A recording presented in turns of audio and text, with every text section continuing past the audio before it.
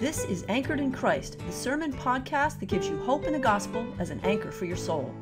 Brought to you from Old South Presbyterian Church in Newburyport, Massachusetts.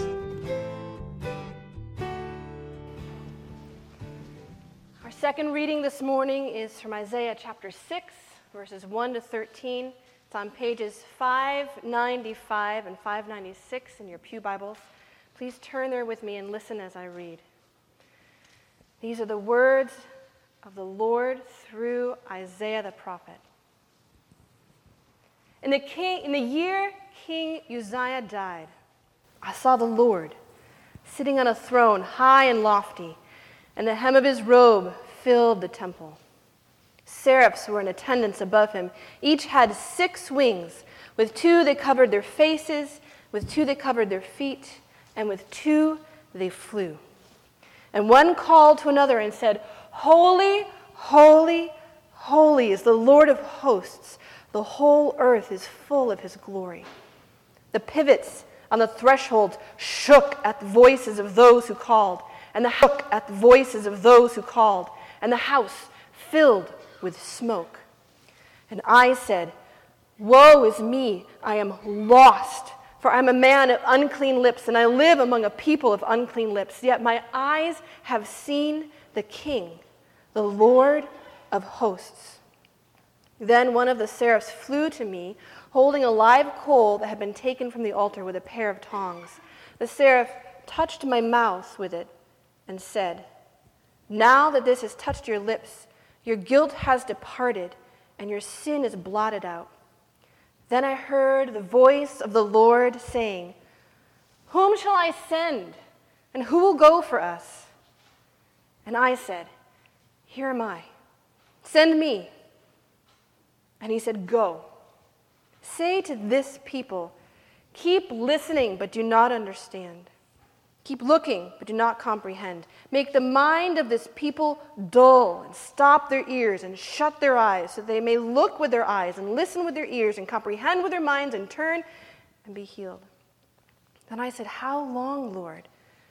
And he said, "Until cities lie waste without inhabitant, houses without people, the land is utterly desolate. Until the Lord sends everyone far away, and vast is the emptiness in the midst of the land, even burned again like a terebinth or an oak whose stump remains standing when it's felled. The holy seed is its stump." Let us pray. Almighty God, who appeared to Isaiah, would you open our eyes today to see what you are saying in your word, to believe it, and to say, "Here am I, send me," in response. In Jesus' holy name I pray. Amen.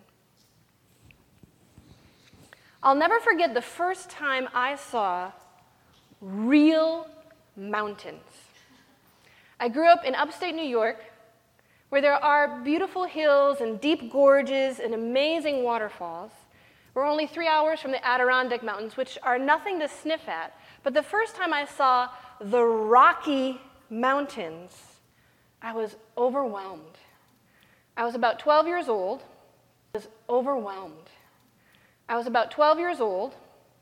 And I could not take my eyes off of them. They were so majestic, so enormous, and so beautiful. Have you ever seen something that you know you'll never be able to forget? I know I'm never going to forget the look on Charles' face when I came down the aisle on our wedding day.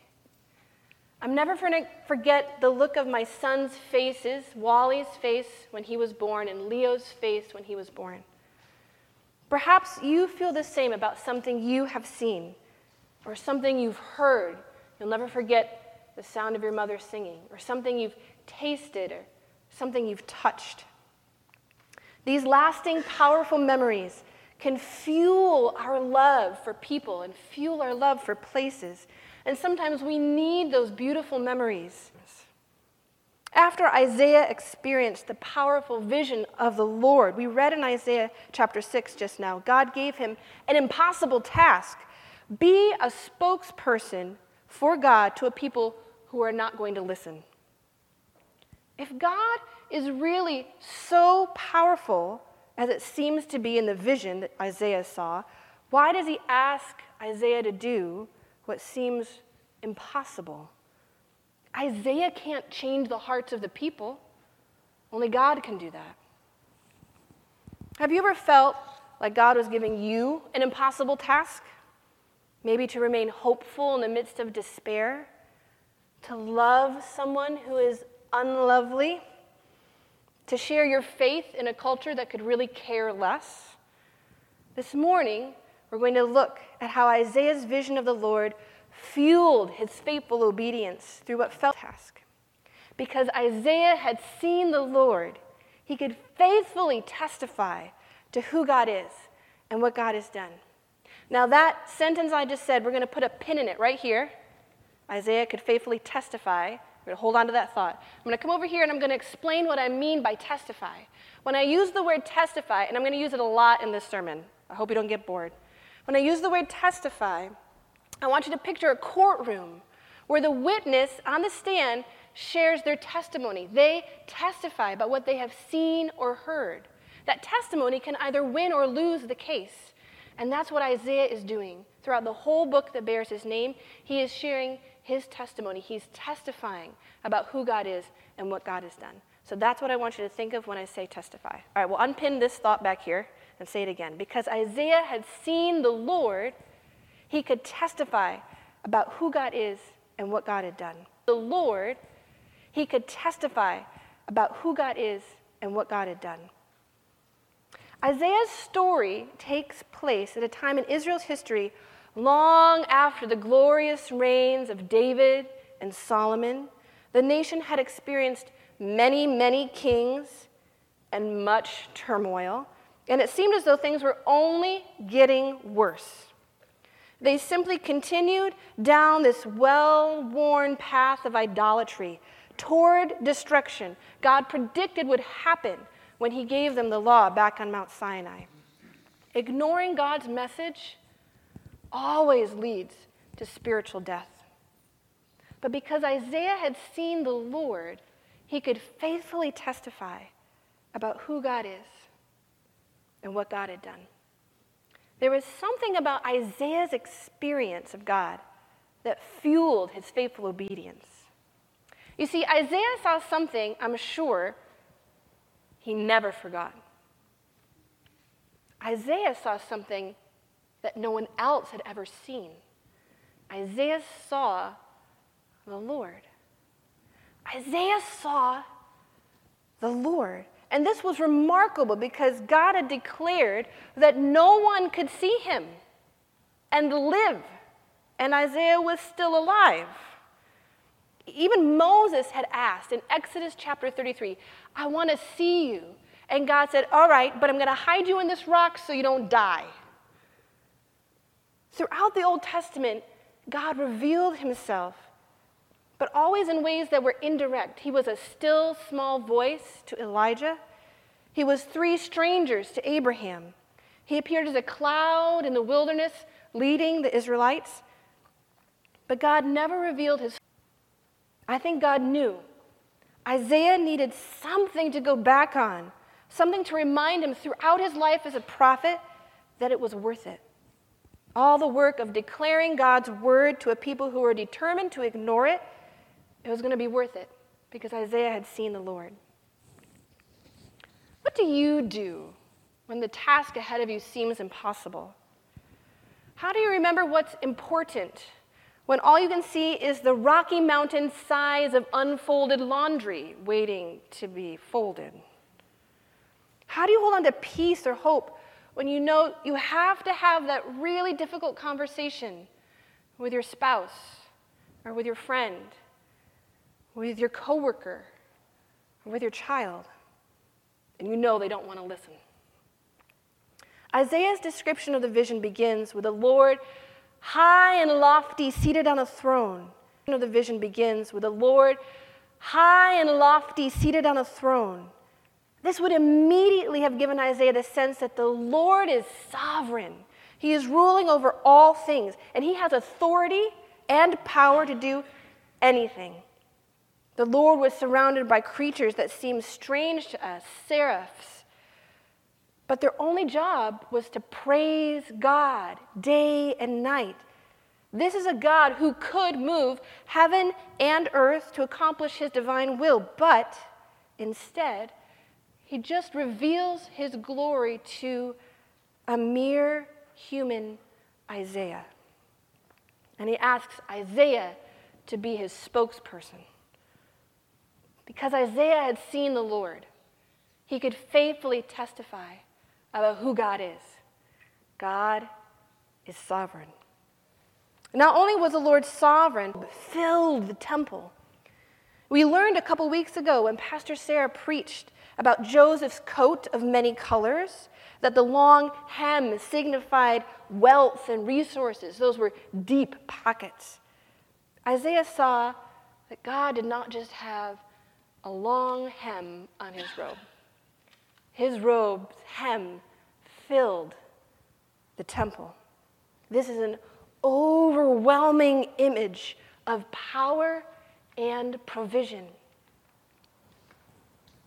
Do any of you remember Scrooge McDuck? He was the wealthy uncle of Donald Duck in Disney comics and cartoons. Uncle Scrooge, as Donald called him, had all of his wealth in the form of coins in an enormous vault attached to his home. And he loved money so much he would just go swimming in it from time to time. But he didn't want to share it, or anytime anyone suggested he actually use his money. He lived up to his name. He really was Uncle Scrooge. The Lord's hem, so expansive that it filled the temple, makes Uncle Scrooge's hoard of cash seem like a handful of pennies. What could Isaiah need that God could not provide? The task before him to speak God's words to a people who did not want to listen may have seemed impossible. But because Isaiah had seen the Lord, he could faithfully testify about who God is and what God had done. Isaiah saw that the Lord was sovereign over all the earth. Isaiah saw the Lord was sufficient for his needs. And finally, Isaiah saw and heard the heavenly seraphs cry out, "Holy, holy, holy is the Lord God Almighty. All the earth is full of his glory." What does it mean to be holy? When you were growing up, was there anything in your house that was set apart to only be used for special occasions? Maybe the plates and dishes in the china cabinet that only came out on Easter or Christmas or Thanksgiving. There might have been a special cake plate only used for birthdays, or that teacup that only Grandmama used. These things were set apart. They were different. They were special. And they were respected by everyone in the family. The repetition of holy in the Hebrew language indicates that God is the absolute most holy being, and nothing and no one is more holy than the Lord God. In fact, in Hebrew, the language uses repeating a word to signify purity. For example, pure gold is gold, gold. And that's sufficient. That's enough to say this is the best. So holy, holy would have been enough. But the seraphim, the seraphs cry out, "Holy, holy, holy." This is an overwhelming sense. It's the same overwhelming sense of God being high and lifted up and his robe filling the temple. He is holy, holy, holy. The theologian Gary Smith explains it this way: God's absolute holiness reveals how separate, different, and totally other he is in comparison to all other aspects of the created world. He is separate, different, totally other. We've been discovering together themes from Krish Kandai's book about how God is stranger, how he shows up in unexpected ways. The strange holiness of God is so far beyond our comprehension, so completely separate and different from what our finite minds can understand. But here we see that the Lord God revealed a tiny percentage of his glory, authority, power, and holiness to Isaiah. Throughout the rest of Isaiah's life, God continued to reveal himself through Isaiah to the people of Israel. Some of the message that God shared through Isaiah were bad news. Israel will be destroyed because of their stiff-necked refusal to acknowledge the Lord as their God. Some of the messages were really good news, that hope remains. You can be forgiven. The Messiah is coming. Because Isaiah had seen the Lord, he could faithfully testify about who God is and what God had done. What about you? What's the impossible task before you? Perhaps the impossible task is choosing to believe for the very first time in your life that Jesus died on the cross to pay for your sins, to pay for my sins. Perhaps it's choosing to believe for the very first time that Jesus didn't stay dead, but he rose on the third day, showing that he has authority over all sin and death. Perhaps the impossible task before you is to respond to God's invitation to put your faith in Jesus Christ and to actually follow him every day. For some of us, the impossible task might be saying no to something you actually really love so that you could have more time with your family. Maybe the impossible task is sitting down and having that really hard conversation with your coworker or your spouse or your friend or your child. Maybe the impossible task before you is to love the unlovely, to be kind instead of angry, or to speak up instead of be silent. You and I may not have a task like Isaiah's to be God's spokesperson to people who are never going to listen, but our task might be to share our testimony with our neighbor or our coworker or our family. And our testimony is simply like Isaiah's, to share our story of how we met Jesus and how our life was transformed by God's grace, of where you have seen the Lord.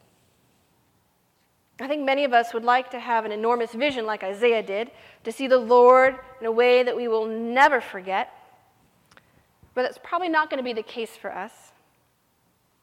Thankfully, Jesus offers us a gracious gift in his words to Thomas in the Gospel of John. The passage, the first reading for this morning from John 20, verses 24 to 31, which is on page 101 in the New Testament of your Bibles. That is the first reading this morning. It occurs after the resurrection of Jesus from the dead. All the disciples saw the Lord except for Thomas. And Thomas swore he could not believe that Jesus was alive until he put his fingers in the holes of his hands and put his hand in Jesus' side. Well, the next time Jesus appeared to the disciples, Thomas was there. And Jesus specifically invited Thomas to do exactly what he asked. Put your fingers in my hand. Put your hand in my side. Do not doubt, but believe. And Thomas said, I believe. Jesus then gives us today a beautiful promise through his words to Thomas. He says, blessed are those who have not seen and yet believe. Beloved church, you and I have not seen Jesus like Thomas did. We haven't walked the dusty streets of Israel with him. We have not touched the sick and dying like Jesus did. We have not seen him like Isaiah did, on a high and lofty throne surrounded by seraphim. But Jesus still calls us blessed. Blessed by God to faithfully testify to who God is and what God has done. Beloved church, I invite you to pay attention this week. Notice, where is God at work in your life? Notice the still, small voice, the nudges to pray, the conviction of sin, notice, where is God showing himself to you? The great theologian Walter Brueggemann says this about the people of Israel, and I think it applies to us today too. Not noticing, it may not evoke a supernatural swoop of nullification directly from heaven. It may come like a thief in the night, too quiet to be noticed until it's too late. Beloved, it is not too late right now. Notice, where have you seen the Lord? Isaiah, you too can faithfully testify to who God is and what God has done. Remember how you've seen God at work in your own life. And share that testimony of how you are different now than you were before. Remember how you've seen the Lord and talk about why do you have a sense of hope? Why do you have a sense of peace?